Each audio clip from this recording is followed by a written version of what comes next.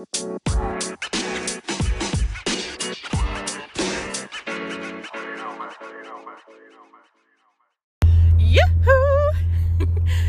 Someone asked me yesterday, I entered an elevator with them, and they said, man, you must love this job.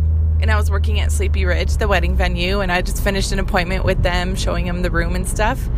And I said, you know what? I really do. And I know I've mentioned this before. I just really feel like if you're doing something that you love, it doesn't seem like mundane work. And this is not because I don't know how to hold a job. I have only held jobs for maybe 1 year, probably a little less than a year, and then I'm done. Or it's a lot sooner than that. So I've never held a job 1 year or more, ever, except for now. And the reason is because I truly do love it. The reason why I had so many different jobs is my whole idea earlier was to, just like what my sister said, work towards your resume and build up your resume so you have experience in all different kinds. And so my game plan really was, I'm going to learn how to do everything that it would take to be in an event. I'm going to play every role so that I can be the director. And so what I'm doing now is my literal title is assistant director. And the reason why I love it so much is obviously weddings, it's all the same. Two people fall in love. They want to legally become one and wed. They get married and they throw a party. It's all really the same kind of process. What I love about it is it's always a little bit different. And what I say about that is I almost feel like I'm a psychologist. Maybe not psychologist, but kind of yes. Because there's certain people that come in. I'll start from the worst and end with the best. There are brides and their mothers that come in, and the brides talk down to their mothers for asking questions or for suggesting anything because it's their day. It makes me feel very uncomfortable because I would never talk to my mom that way. Nor would I.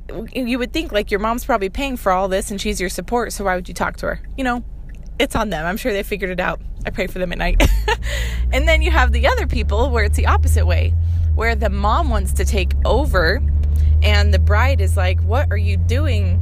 And maybe not the opposite way, but the mom wants to take over because she wants to have her big wedding to show off to her friends and to really put herself into the work, which I totally get. I'm probably going to be that kind of mom.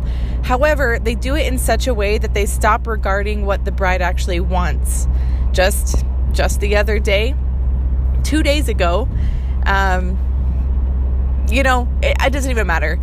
Just the other day, there was someone who the mom, she was in charge, whether the bride or groom liked it or not, and it's not something they wanted. And I see that a lot. And then you have people who are we are just figuring this out together, and they might snip at each other here and there.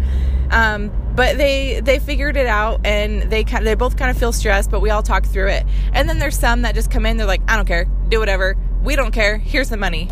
So it makes me think I feel like I'm a psychologist. For those who feel so stressed, I really feel that I have mastered talking people out of stress because I have so many different ideas.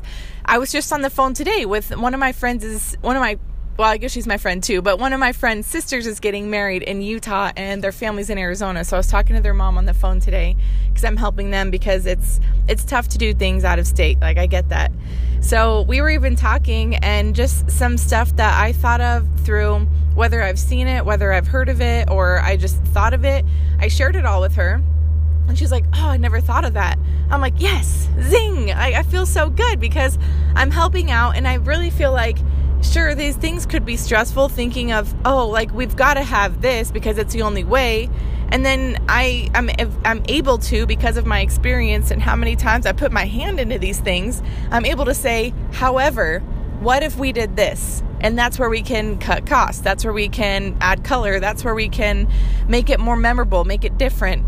I just really enjoy it. So it feeds my creative side because I'm constantly planning, laying out, putting together, thinking of colors, getting inspired, getting ideas, gathering information. I'm observing. This is one of my skills. I observe a lot and then I do.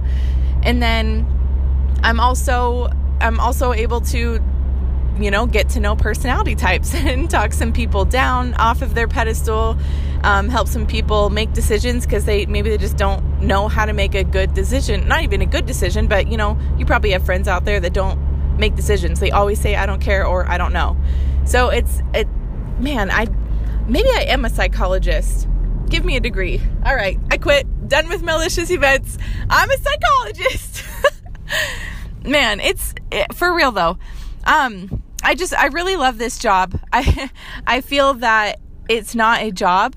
There's only been some times that I go to work thinking I'm going to work, but there's other times, and so many times, that I just walk in and I'm like, all right, like who's going to ask the same question that they did yesterday, today? I'm excited to answer it because now I feel like I am mastering how to answer these questions, how to do it.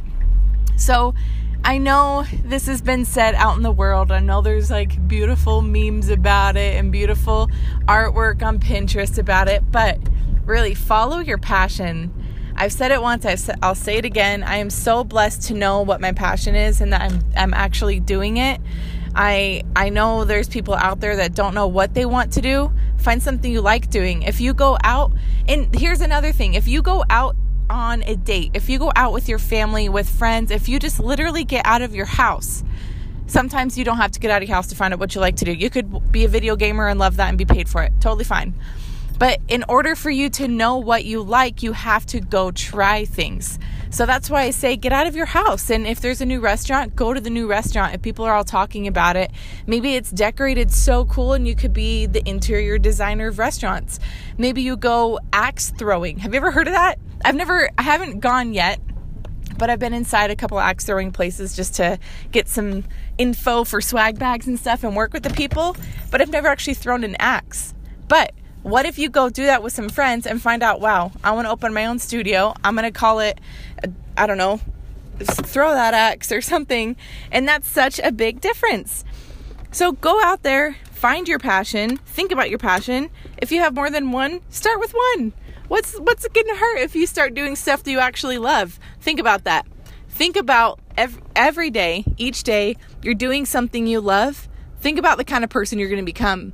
You're going to become the person that people love to be around. You're going to be the kind of person that people are going to want to hire so that they can be around you so that you can help them.